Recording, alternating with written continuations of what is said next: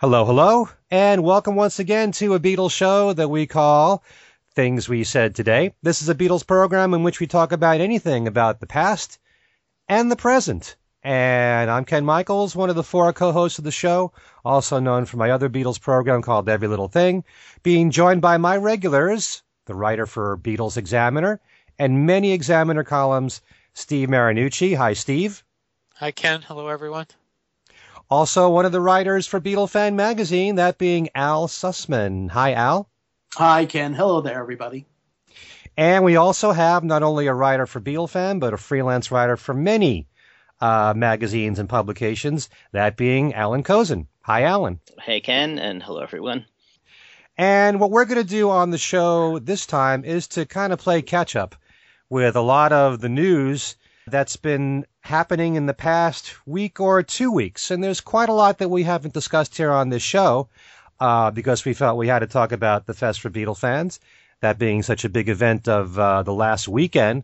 But there's quite a lot of news about Ringo and about Paul.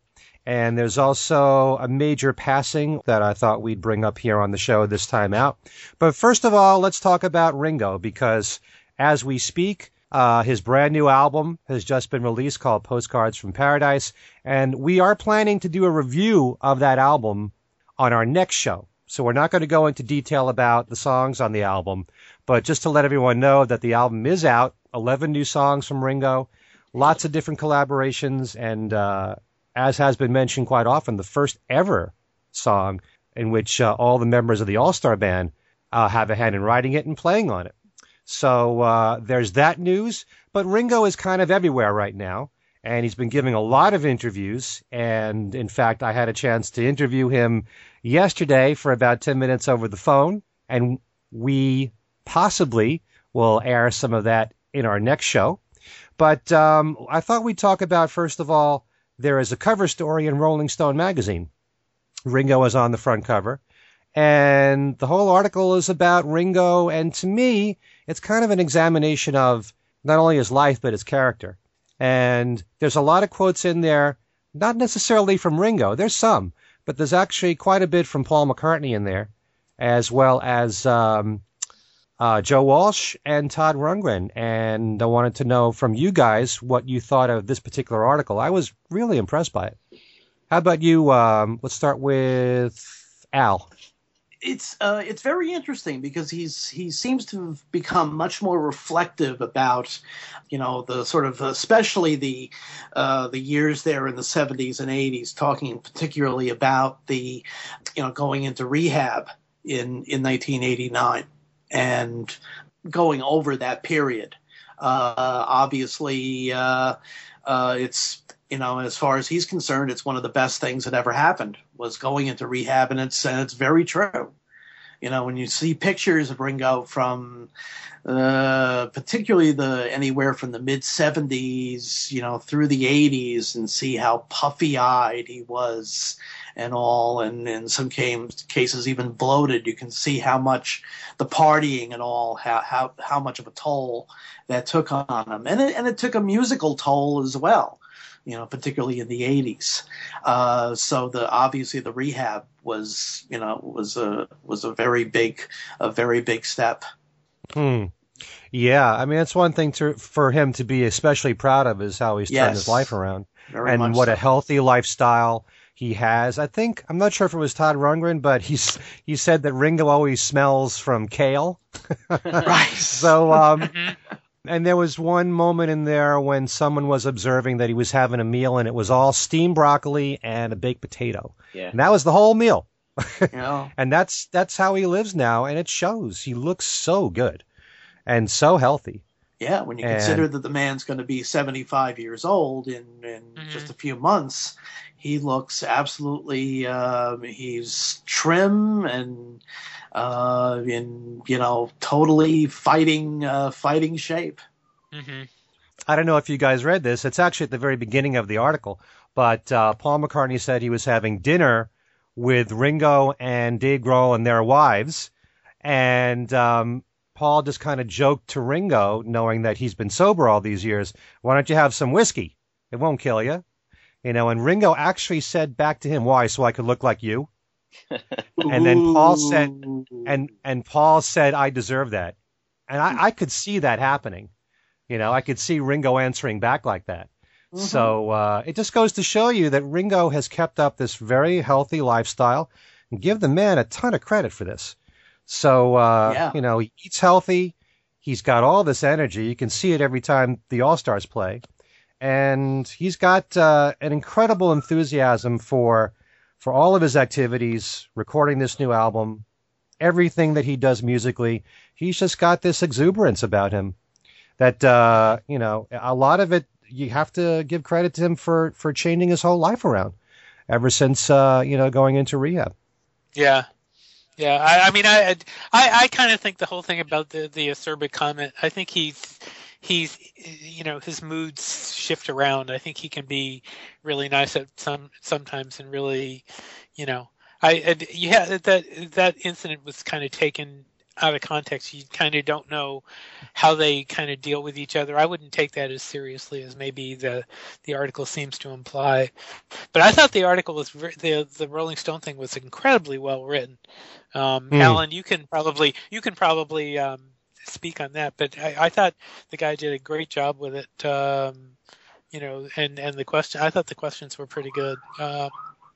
Yeah. Yeah, I liked it too. I thought it was a good job. I mean, there were certain aspects that were the familiar old stories that in a certain way, if you're going to do a large-scale profile on Ringo, you have to do like the Octopus's Garden story and that kind of stuff. But there were lots of new things. I mean, I didn't know that he wasn't shaking hands these days. He was shaking hands, you know, through the 90s. I think the last time I interviewed him might have been about 97 or so. I'm not sure, but I don't remember him not shaking hands. It's kind of interesting that now it's, you know, it's apparently a germ thing. And I think focusing on that and on his diet and stuff like that is kind of interesting. I mean, he jokes about how this is why people think I'm crazy, but you know, the fact that he's taking such great care of himself, that he's in such great shape.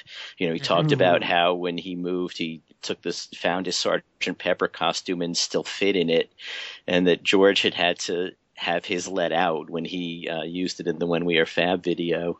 You know, I mean, he really is in incredible shape, and you know, you see him on stage, he's out there running around. It's you know, for someone his age, that's really something. And given the fact that he was such a sickly kid, you wouldn't have expected him to be, you know, the Beatle in probably the best shape, you know, at this point of his life. Right. Well, I was going to say, when I met him at the Walk of Fame thing, I think was that 2008, I can't remember what year it was, 2009. He not only shook hands, but he hugged. So he wasn't being, you know, he wasn't doing the fist thing then either. Yeah, it seems to come and go. Sometimes he does the fist thing. Sometimes he'll shake hands. Oh, there was one of the news videos, some of the TV interviews he's doing. There was a clip that just went up from, I think, the NME, where his female interviewer walks into the room and he does give her a hug. So I don't know if you get less germs from giving someone a hug. Hands, but.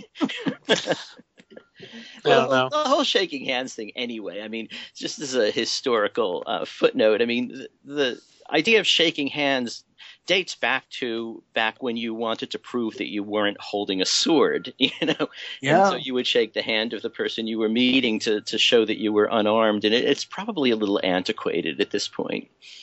Maybe Ringo has a point. Yeah, maybe. There's a really good quote here from Paul early on, which really kind of describes Ringo's character. He said, "I don't want to bring in the violins, but we all came from hardship. All of us except for George lost someone. I lost my mom when I was 14. John lost his mom. But Ringo had it worst. His father was gone. He was so sick they told his mom he wasn't going to live. Imagine making up your life from that, in that environment. No family, no school. He had to invent himself. We all had to come up with a shield, but Ringo came up with the strongest shield." That's a pretty powerful quote there. Tells you a lot about Ringo and why he is the way he is. Yeah. And, you know, it's probably also worth noting that in Mark Lewison's book, Ringo comes off as the most accomplished musician of the four at that very early stage of their career. Mm-hmm. He was in all the good bands back when they were sort of just messing around, and trying to do something. He was already in professional groups, and it's kind of funny that he has the reputation as having, or is joked about as having been sort of a late add-on, and that there was that Saturday Night Live sketch when the Goldman book came out where John Lovitz played Ringo, and his big line was, "I'm just happy to be here." The early history was actually a little different. Ringo was a hot drummer in Liverpool at the time, and I think he deserves a certain amount of respect for the accomplishment that he's brought. That he brought to the Beatles at the time, and the consistency that he's had through most of his career. I mean, he had that point in the 70s when he was probably drinking too much and the production slipped a bit. But, he's made some good stuff, and the new album has lots of, very pleasant stuff on it. It's like a lot of the Beatles solo things these days. It's not what people currently listen to and buy, apart from, those of us of a certain age. But he's continuing in the tradition that he had, grown up in and perfected to a degree. So there's that. But yeah, I was just sort of coming out of, what Ken was saying about the Paul McCartney quote. They did all have hard times. Ringo did probably have it worse, and yet his determination was such at an early age that he really made something for himself even before the Beatles. Yeah, even Mark Lewison said that he was the only one that owned a car. Uh-huh. Yeah. He was able to sustain as a musician, before the Beatles ever happened, from, working with Rory, I guess, and, I recall a quote from John. He said much the same thing about Ringo, that Ringo was kind of like a local celebrity, and the fact that he did have his own car was part of that. There was something else. You mentioned Mark Lewison, but I was reminded of something in this article where Paul McCartney's talking about the first time Ringo played with them at the Cavern, and everybody in the Beatles looked at each other and they thought this was amazing. It was like, I remember Mark Lewison writing about that when Ringo joined, it was like they all kind of knew this was the right fit. Mm-hmm. Exactly. What I've always said, the final piece of the puzzle. Which makes that whole thing about how long it took for everybody to figure out about Pete Best even more astounding, because it was right there in front of us all the time, really. Yeah. Yeah. Wow. There's one other quote here that I'd like to read, and it actually comes from Todd Rundgren, just talking about Ringo's personality and how he is now. He said, "Imagine if you went from working class kid to royalty. It got to be a habit for him, not relating to people and slipping back into the celebrity mentality. Now he's much more open and gracious with our guests and us. He's become the person he wanted to be." Mm-hmm. So to me, that's a very powerful statement right there. Yeah. Very much. Yeah. In fact, you hear so many comments from guys who have played in the All-Star Band over the years about what a great band leader Ringo is. Mm-hmm. And who would have imagined that, years ago? Yeah, that was one thing that I asked Edgar Winter when I talked to him a couple of years ago. I said, we all know how Ringo is, how as a person. The personality. How is he as a band leader? And he basically said he's no nonsense. He's not. He's definitely in charge of that band. Mm-hmm. So everybody seems to think that Ringo is very easy and casual, but he's not when it comes to the band. He definitely puts his foot down. And in fact, somebody had written me about one of the shows and said they were listening to the rehearsal of one of the shows out from outside, and Ringo said something about he made some kind of comment that let the band know that they needed to get their act together. So he is not Yeah, he's definitely. I mean, that it says Ringo Starr in the All Star Band for a reason, So Mm-hmm. that's pretty, And he does never, he never gets the credit really that he deserves. Everybody kind of looks at him, in the shadow of Paul and the shadow of John and even shadow of George, Right. And as you guys are saying. He was very accomplished. He acted. I don't know if you want to, not all the movies were fantastic, but I mean, there were some very good movies that he did. Magic Christian, I think, is a really good movie. Caveman has its audience. You either like it or you don't. That'll be the day. Yeah, that'll be the day, and that'll be the day is really interesting if you have not seen it, folks, because Ringo has a little nudity in there, which is really kind of surprising, but that's the truth. I mean, so. You thought that would happen in Caveman. You thought that would happen in Caveman. Really, So, I mean, he's done some surprising things. He's really, he's gone outside the box, and even the scene in A Hard Day's Night that everybody, talked about after that movie came out was a real indication that Ringo was something very special, and so it's really cool that he's getting this recognition now, and it's about time, damn it. So. Apart from all the accomplishments that we've been talking about here, and it's something that maybe we'll elaborate more on when we review the new album, I really kind of sense when I spoke to Ringo that there's a confidence in him that's stronger than it's ever been before. And I think that comes from not only the accomplishments you just mentioned there, Steve, but 25, 26 years of doing this All-Star Band thing. He deserves so much credit for doing that. And, when you're in a band with all these great musicians almost every single year, and you're putting together these spectacular shows, and you're pulling it off, and, the performances are wonderful, I'm sure that builds even more confidence in you. So he has so much to be proud of, and, I think the All-Star Band is one of the biggest reasons why I think well, I was going to say, I think the Hall of Fame thing has something to do with it, too. The quotes I've seen from him is that he's incredibly proud of that Hall of Fame thing, being named Hall of Fame. Incredibly proud of that. So I think that has something to do with it, too. But, yeah you're right, though. You're right. You're certainly right about the All-Star Band, because one would have thought if there had been 1, 2, maybe 3 All-Star bands, it'd be one thing. But the fact that the concept has continued for, like you say, basically 26 years now, through several different incarnations, and it's been very successful. Yeah, that's the other thing. I mean, he sells out just about every show that he does. So not only are the performances great in and of themselves, but they've been commercially successful too. So apart from all the commercial success that he's had with his records, with the Beatles and with certainly the first half of the 70s, he's had all these other years with the All-Star Band to be proud of. And and that, like you said, it's not just a phase of his career; it's been ongoing, and he still enjoys doing it. He loves it. And you get that feeling from when you see him live.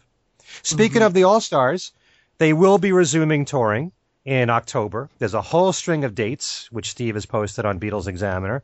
But, the thing I wanted to bring up, which Steve and I talked about before we expanded our show, is this incredible thing that he's got going with this current lineup, because he's keeping the same members. And this has been now for 3 years. So he evidently really loves this lineup.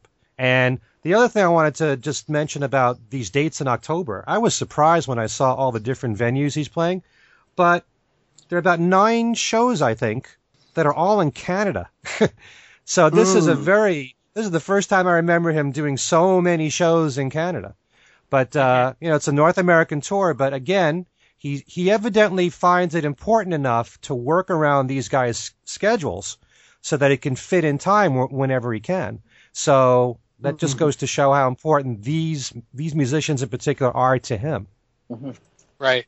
Yeah, just the mere fact that Todd Rundgren has been able to devote so much time to this band. With all of his other projects, the various multimedia things that Todd's involved with, the fact that he's been able to devote that much time is a tribute to Ringo and to the concept of the band. Yeah. And Todd tours every single year.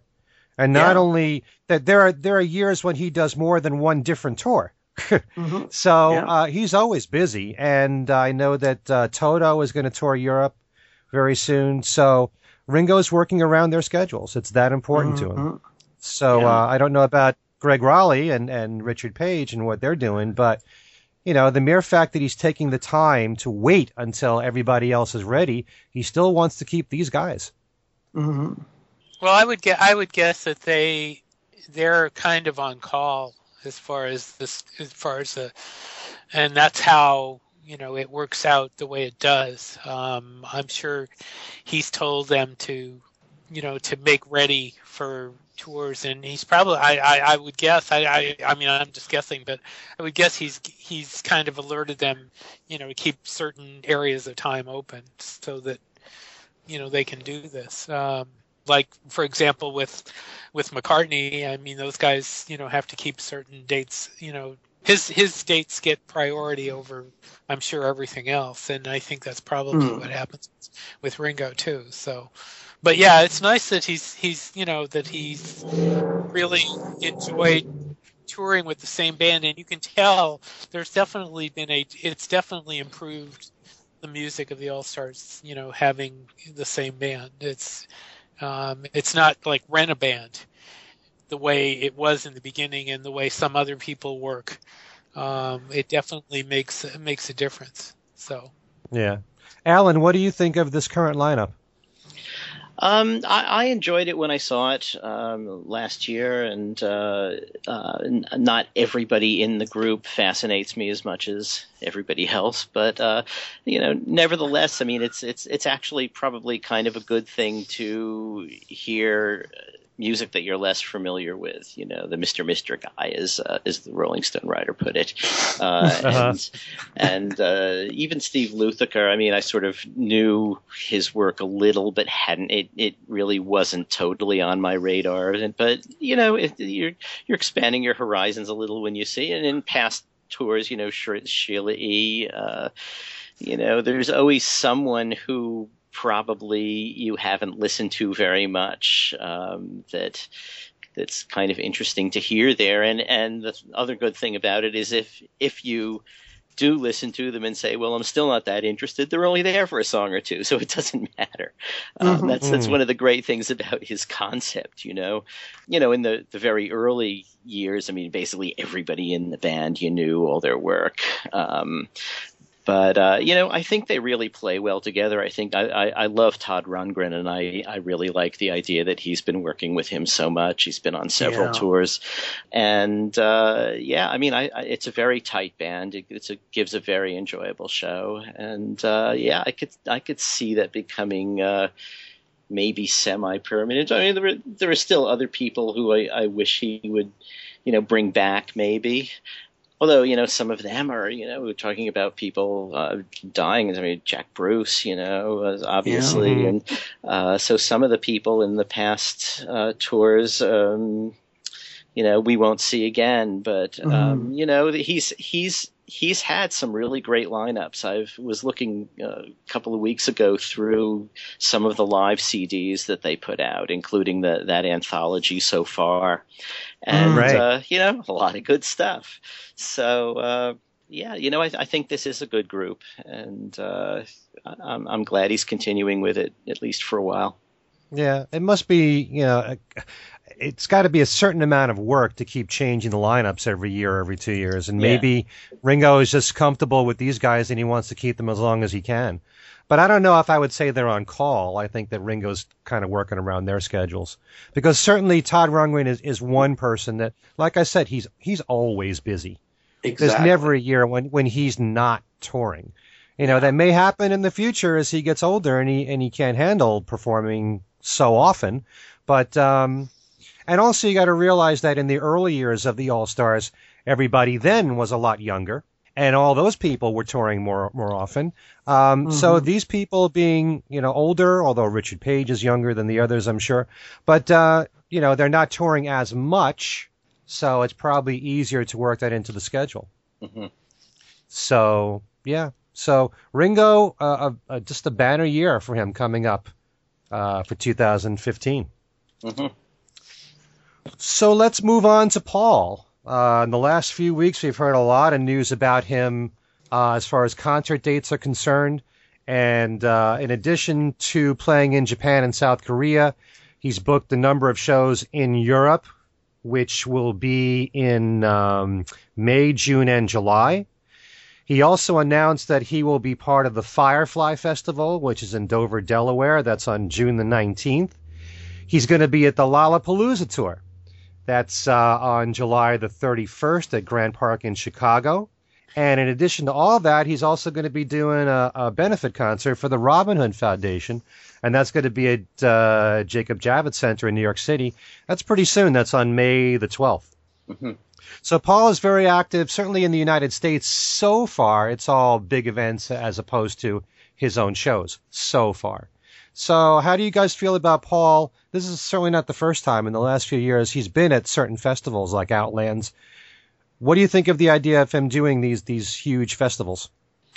It's interesting that he in a way, he's kind of been a trendsetter in that within the last few years when he played Coachella and some of the other festivals, up to that point, the sort of the senior acts, the heritage bands, if you want to put it that way, really kind of shied away from those festivals, thinking that, well, that's really the domain of the younger, alternative rock bands and, the young artists. But the fact that that Paul fellow was challenging enough to play Coachella and play other festivals, play Glastonbury, which he's done, of course, several times, in a way has kind of opened the door for a lot of the the older acts to say, okay, let's give it a try. Yeah, I never looked at it that way. Good point there, Al. Especially since these days, that's the way a lot of these bands are, making their money, because they're certainly not selling records. Right. So, that's how they make their living these days, is by touring and playing festivals and on and on. Yeah, Elton John just announced he was doing Outside Lands in San Francisco. Yeah, who would have imagined? Yeah, right. That really blew me away. I was quite surprised that he would, because he's got that show in Vegas. He's got a standing gig in Vegas, and I was surprised that he decided to do the one-off in San Francisco. But that's going to be interesting. Personally, and I have to admit I haven't really attended any festivals, but I don't particularly like the idea of doing it. Maybe call me old-fashioned, but the whole festival thing just is not my favorite situation. It's just way too, there's just too many things going on. I would rather go to a Paul McCartney concert than a festival where you have to, fight with crowds going to see other people. Although these days we don't really even have to go, because in many cases the acts are streamed either over the internet or or there's on demand viewing, various options for actually seeing a lot of these acts. Or bootlegged, because like, for example, well, that too, sure. But, there was a lot of streaming. Although usually, for example, I know when he did Mexico a couple of years ago, they streamed part of the show. They didn't stream the whole thing, which was really which was nice to at least see part of it. But this whole thing of, I'm just not personally a big festival fan myself. Oh, sure. But I understand that that's what you got to do. I understand why he's doing it. He's trying to make inroads with younger listeners. That's a very obvious thing. And you have a band that has a very young face to it, even if they're not that young, that would get a lot of attention from younger fans. So, yeah. So it makes sense. It's just not something I'm a big fan of myself. But anyway. So do we all feel, as Steve just suggested, that that's why Paul's doing this, to reach younger fans? Or could it just be that he wants to do a few shows and reach as many people as possible? I mean, like it or not, because I'm thinking, you know what it's like when sometime in the future you're going to be able to say to somebody, I saw Paul McCartney when. Mm-hmm. And just like any of the icons of the past, this gives so many people who normally wouldn't go to pay money to see Paul McCartney in concert. He's on the bill with all these other people. Hey, I get to see Paul McCartney too. Let me check him out. Mm-hmm. So there's that aspect of it too. But you really think that it's more to attract a young audience? Yeah, I kind of do, because I think the younger audience is really what goes to the festivals. I don't know that the older. I've heard a lot of comments from people who were saying, about the various festival gigs, that they didn't want to deal with that situation. What do you guys think? I mean, I'm just talking about what I've heard people tell me, when they've heard about the festival gigs. Granted, when you see Paul in a situation like Candlestick, like we did last year, I mean, it's a semi festival gig, really. But it's one show, and you don't have to. It's not a big location to where you have to walk miles and miles and miles and miles. But yeah, I think it has a lot to do with getting to a younger audience, because there are a lot of younger bands there. I mean, he's one of the few veteran bands. The acts that play those things are young, basically. Yeah, I think, as Al said, it's really a little of both. But I also think, and we have to see how this year plays out, but let's just say, and we know Paul's been touring every single year consistently for quite some time now. Let's just say he wants to take 1 year where he's not going to do any U.S. dates as just Paul McCartney. What better way to reach a large number of people than to do a few festivals? Mm-hmm. That could be part of what he's trying to do here. I don't know. I'm just guessing. But no, either way, it's a good thing. As long as young people get to see him who normally wouldn't even think to see him or be exposed to his music, the most important thing to keep your music going is to be able to reach young people over and over and over again. And it's more and more of a challenge as time goes on. So, right. It's a very smart thing what he's doing, if that's one of the reasons why he's doing it. Mm-hmm. And I think it's kind of in line with his policy of trying to be musically challenging. So to play in that kind of an atmosphere, which is very obviously very different from the normal concert atmosphere in a stadium or a big arena, to do a festival atmosphere is it's definitely a challenge for somebody who's not only for him and his band, but also for the audience as well. Yeah. Actually, it's kind of ironic. I just thought of this, but Ringo is playing a festival. Mm-hmm. Oh, really? Ringo, part of the shows that he's doing, there's one in Sonoma. Okay. Right. Which is, it's all veteran acts for the most part. I think Chicago's in there, and mm-hmm. Pablo Cruz and bands like those. But those are all veteran acts. It's not mixing that with the younger bands. So, but now Ringo is doing something along those lines. So, yeah. That's kind of interesting. Yeah. In its own regard. Right. It's kind of what I was saying before about the fact that Paul has kind of influenced other, senior acts as far as, exposing themselves to the festival atmosphere. All right, one other news item I thought we'd bring up is this new movie. It's called Danny Collins, and Al Pacino is the star of this film, and it's actually a true story. And it's about a British folk singer, and his real name was Steve Tilson.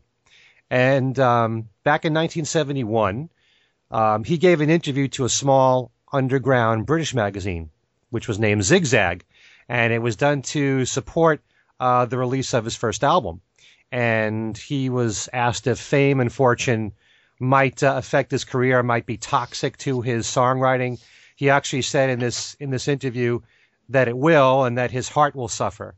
And John Lennon actually read this interview, and he wrote a letter to him.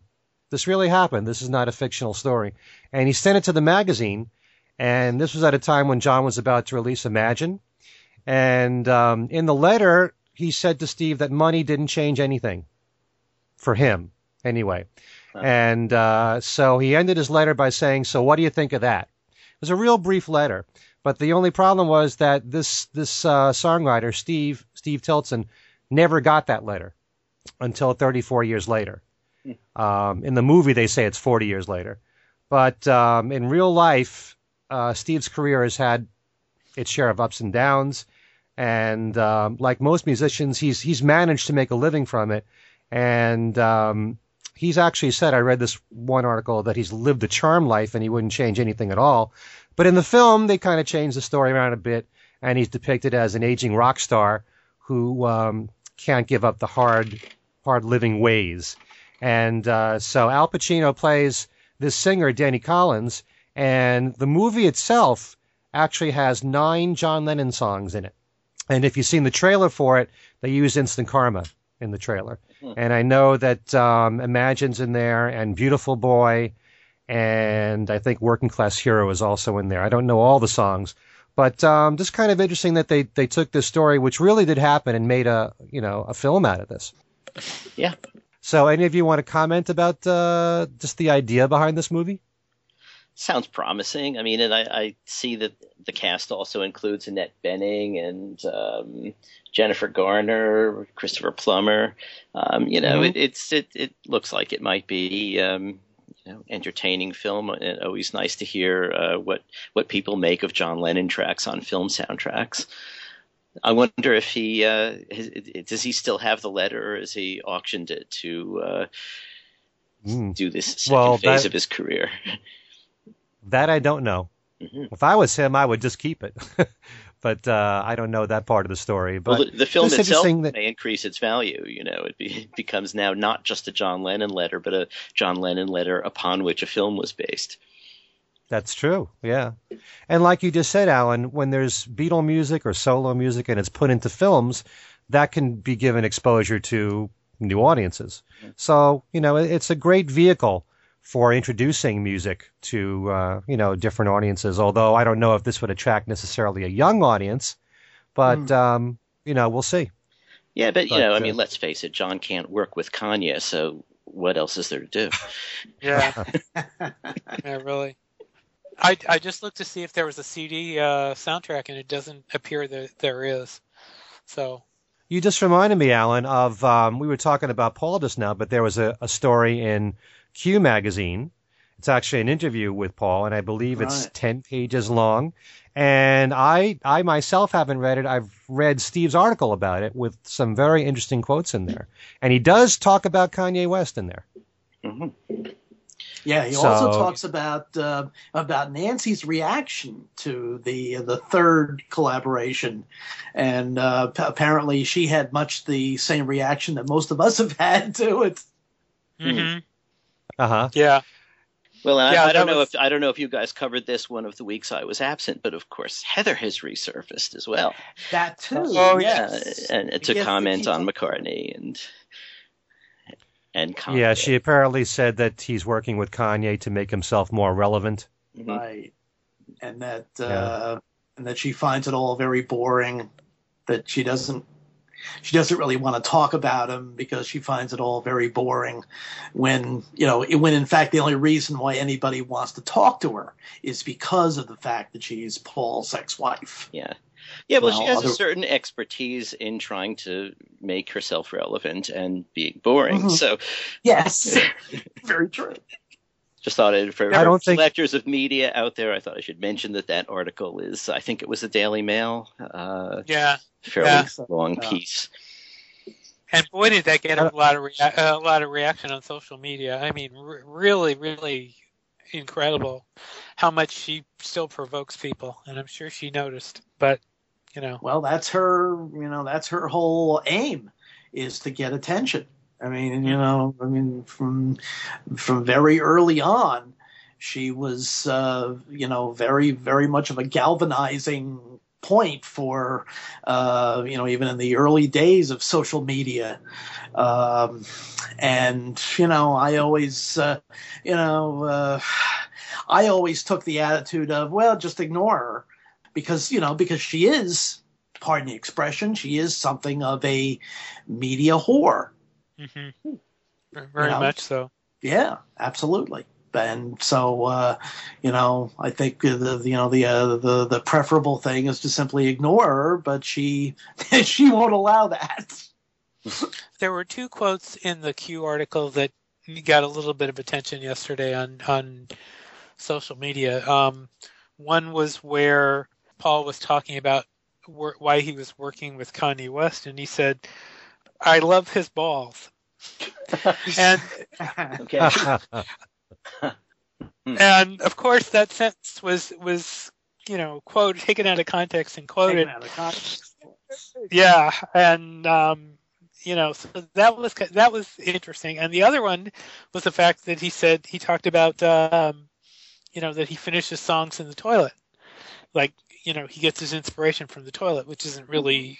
Which is again bending the context just a little bit, but yeah, I mean it's weird. It's actually a halfway decent interview, and there's some he talks at length about the songwriting process and everything, but of course, people were looking for stuff to pull out and grab it as attention, and that's what they focused in on, when in fact the article itself is actually very is a good article. It's very interesting, and very informative on how he talks about writing a song. So well, the whole toilet thing, I mean, it's obviously it's a male thing, but many males do some of our best reading, that's true, in the bathroom, yeah. And so it makes sense that he would find that a place that is good for songwriting.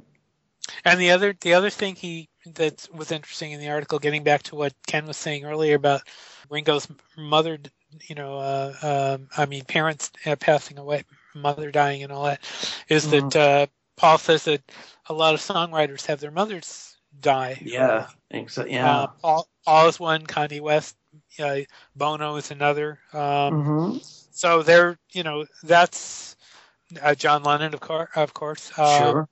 So that was another interesting, point he made in the article, and that they focused in on in the Q magazine piece. It's going to be, for anybody that's interested in reading it, it's going to be probably a month before it gets here in print form. But if you have, if you have an iPad, you can pick it up for $5 on through the Apple Newsstand app. Newsstand, yeah.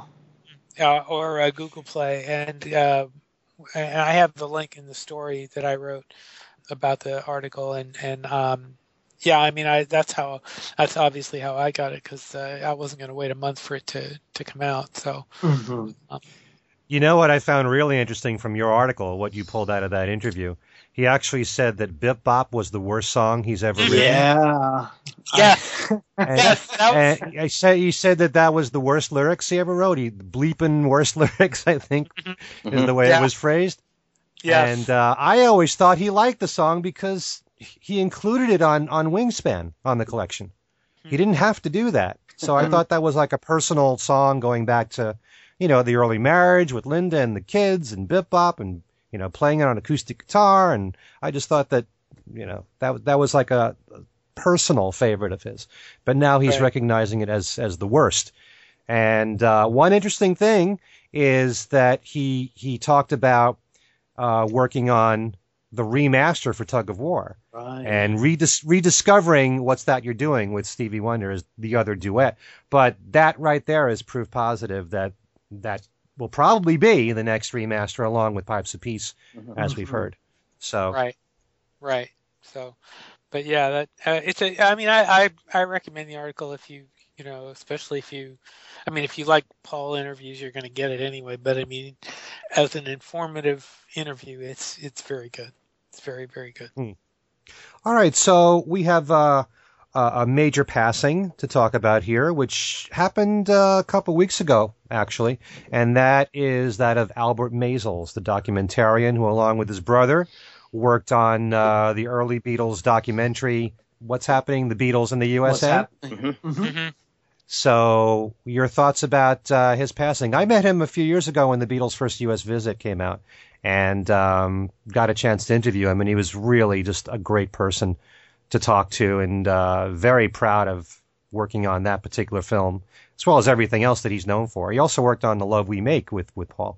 But what do you guys have to say about his great contribution in the history of the Beatles? I think What's Happening USA is, I mean, a lot of people have said this over the years. It's not a great new insight, but it's basically sort of Hard Day's Night in real life, and I think the script for Hard Day's Night was written before they came here, probably even before the film was shown. But it's kind of interesting how similar aspects are. They're on a train for part of it, and although it's not at the beginning. But, the idea of showing them and what they go through is kind of similar. Hard Day's Night is obviously fictionalized. But, the fact that they had access to them on that trip, and that the Beatles seemed to feel completely comfortable with these guys was a major thing, because, it at the time, I don't even know if it was seen here very much. They did it for Granada TV in England. And, but now we look at it in hindsight, and especially in the two versions that Apple has put out, first U.S. visit, and I can't remember what the second one was called, but it was a expanded 2 DVD set with lots and lots of outtakes. That showed an incredible amount of what it was like to sort of hang out with them at that time. And Albert Maysles himself, I mean, that's not the only thing he did. Obviously, they did Gimme Shelter. They did plenty of other documentaries, and their whole style was to be sort of fly on the wall as these events were unfolding. And they really made an art form of the documentary, documentary without a voiceover personality telling you what they think you should be seeing, but simply inserting you into the scene and letting you see it happen. They were really incredible at that. I saw him, he last year or a year or two ago, he was at the Museum for Television and Radio, now it's called the Paley Center, on a couple of panels to sort of celebrate the 50th anniversary of the Beatles' arrival. And on one of the things, since he was around, I was doing an interview with Mark Lewis at the Paley Center. And since Albert Maysles was, coming to some of these things as a panelist, we invited him to join us about halfway through. And, it was great because we were showing some film clips and he was commenting. Some of his comments, at that point were showing, when people get older, they get a little forgetful and they begin to say the same things over and over. But, it was just great having his insight, whatever he was able to give us.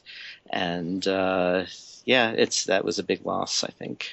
It's very interesting because the What's Happening film is, other than the Ed Sullivan shows, that is the only film document of that historic first trip to America by the Beatles. And Gimme Shelter is the main film document of that first kind of modern, post-Mania period Rolling Stones tour, with, of course, the central theme of it, of course, being Altamont. So it's, for those, it's certainly in musical terms, for those two films alone, the Maysles brothers are, made a major contribution to the world of music documentaries. Of course, there's so much more than that. Yeah. How about you, Steve? Well, two things. Number one, that scene where they're in the cab in What's Happening is, to my mind, one of the most incredible scenes ever, because they're not acting in that. At least I don't think they are. They're not. It's their reaction as it's happening, and as they're watching the girls swarm in the cab and everything, and that was just absolutely amazing. It really was amazing. And that scene has one of the great Beatles quip lines in it too. We ain't written no poetry. Yeah. Right. Right. Well, I mean, and the Murray the Case scene. That's another interesting scene in there. But I mean, there's a whole lot of stuff in there. I love the fact, and I'm trying. My memory is there's a scene where they play. There's one scene in there where they play a riff from a later Beatles song that everybody kind of points to and says, "Strawberry Fields." Is it Strawberry Fields? Okay. Yeah. There you go. Which is, I mean, that's really amazing too. But on the other hand, Gimme Shelter here in the San Francisco area had a lot of interest, because obviously it took place. Of course. Altamont is about maybe less than an hour from where I am, and we've passed through that area. I've never been there. I wasn't there for the concert, but we've been through that area. And a lot of what took place here. I mean, it was involved with KSAN, which was then the Freeform radio station. Sam Cutler, who was the Stones road manager, was in there, and Jefferson Airplane is in there. There's the scene where somebody hits one of the Hells Angels. Yeah, one of the Hells Angels hits Marty Balin, right. and of course the death that Rolling Stone covered at the time. I mean, a lot of that was very. That was something that had a lot of interest in, and obviously in this area where I am. But they did a great job on both of those films. I have to say I'm not familiar with a whole lot of their other work. I did not particularly like The Love We Make. I did not think that was Maysles' best work. For several reasons. It should have been better. It should have worked out. Should have been a lot better than it was, but it was not. But I really like that movie. It seemed a lot of it was very stage managed, I think, by Paul, and it was also very interesting that by the time it came out, any evidence of Heather was excised from the film. Right. So I imagine Albert had to do a whole lot of editing, because she was certainly very much in evidence during that time, but not in the film. Just that may account for maybe some of its minuses. Because it's less of a pure documentary in the sense of it's being stage managed and edited. Exactly. So. Yeah. Yeah, you have a good point there, but I think that it takes you through, the promotion behind it, all the different people that interviewed Paul. You always have to ask the question when you have a camera on you, how much of you is really natural? Because you're aware there's a camera in front of you. Mm-hmm. So, I enjoyed seeing most of it. I thought most of it was very real and very believable for me. So, and also seeing the rehearsals for the concert. There's a lot in the film that I find entirely believable. And when he's in the car, he's being chauffeured around in New York City, and he doesn't want to sign an autograph because he feels probably it's going to just be sold, and I think that's very real. I think it's a genuine film. Although, like I said, you got a camera in front of you. You're very much aware of what you're saying as you're saying it. So, there is that aspect of it. Whereas, the Beatles documentary there was as real as could be. And that was, as entertaining, especially on the train. I mean, just seeing them as they were, that was the one criteria, is for them to just be natural, be themselves. That's what Paul said when Albert passed away, was that those were the instructions that they were given. Just be yourself. And you captured that, and especially on the train, taking pictures on the train, smoking cigarettes, clowning around, doing whatever they felt like doing without being conscious of the camera. And so you really felt like you were there, in that moment. So call it cinema verite, whatever you want to call it. But, a very enjoyable film, and definitely a big loss, Albert Maysles. Mm-hmm. So anything else we want to talk about? Did you want to mention any other passing? Well, we could mention really quick Cynthia, even though we covered it in the last show for anybody that didn't hear it. We did do a special show, but actually on the day we're taping this, Cynthia Lennon has passed. And, we pretty much covered it in the last show, but, obviously that's a huge loss. But, there isn't really much else to say there as far as that goes. It seems like things are starting to pick up as far as, and not surprisingly, because everybody's getting older. We're starting to lose people more and more now, and that's really going to get, it's going to be something we will be watching. Obviously, well, this has been accelerating over the last year or two, where it seems like almost every week we're losing some pop culture luminary or music luminary, sometimes in bunches, but it seems like almost every week, even as someone as ordinary as the fellow who invented the pet rock yesterday. Really?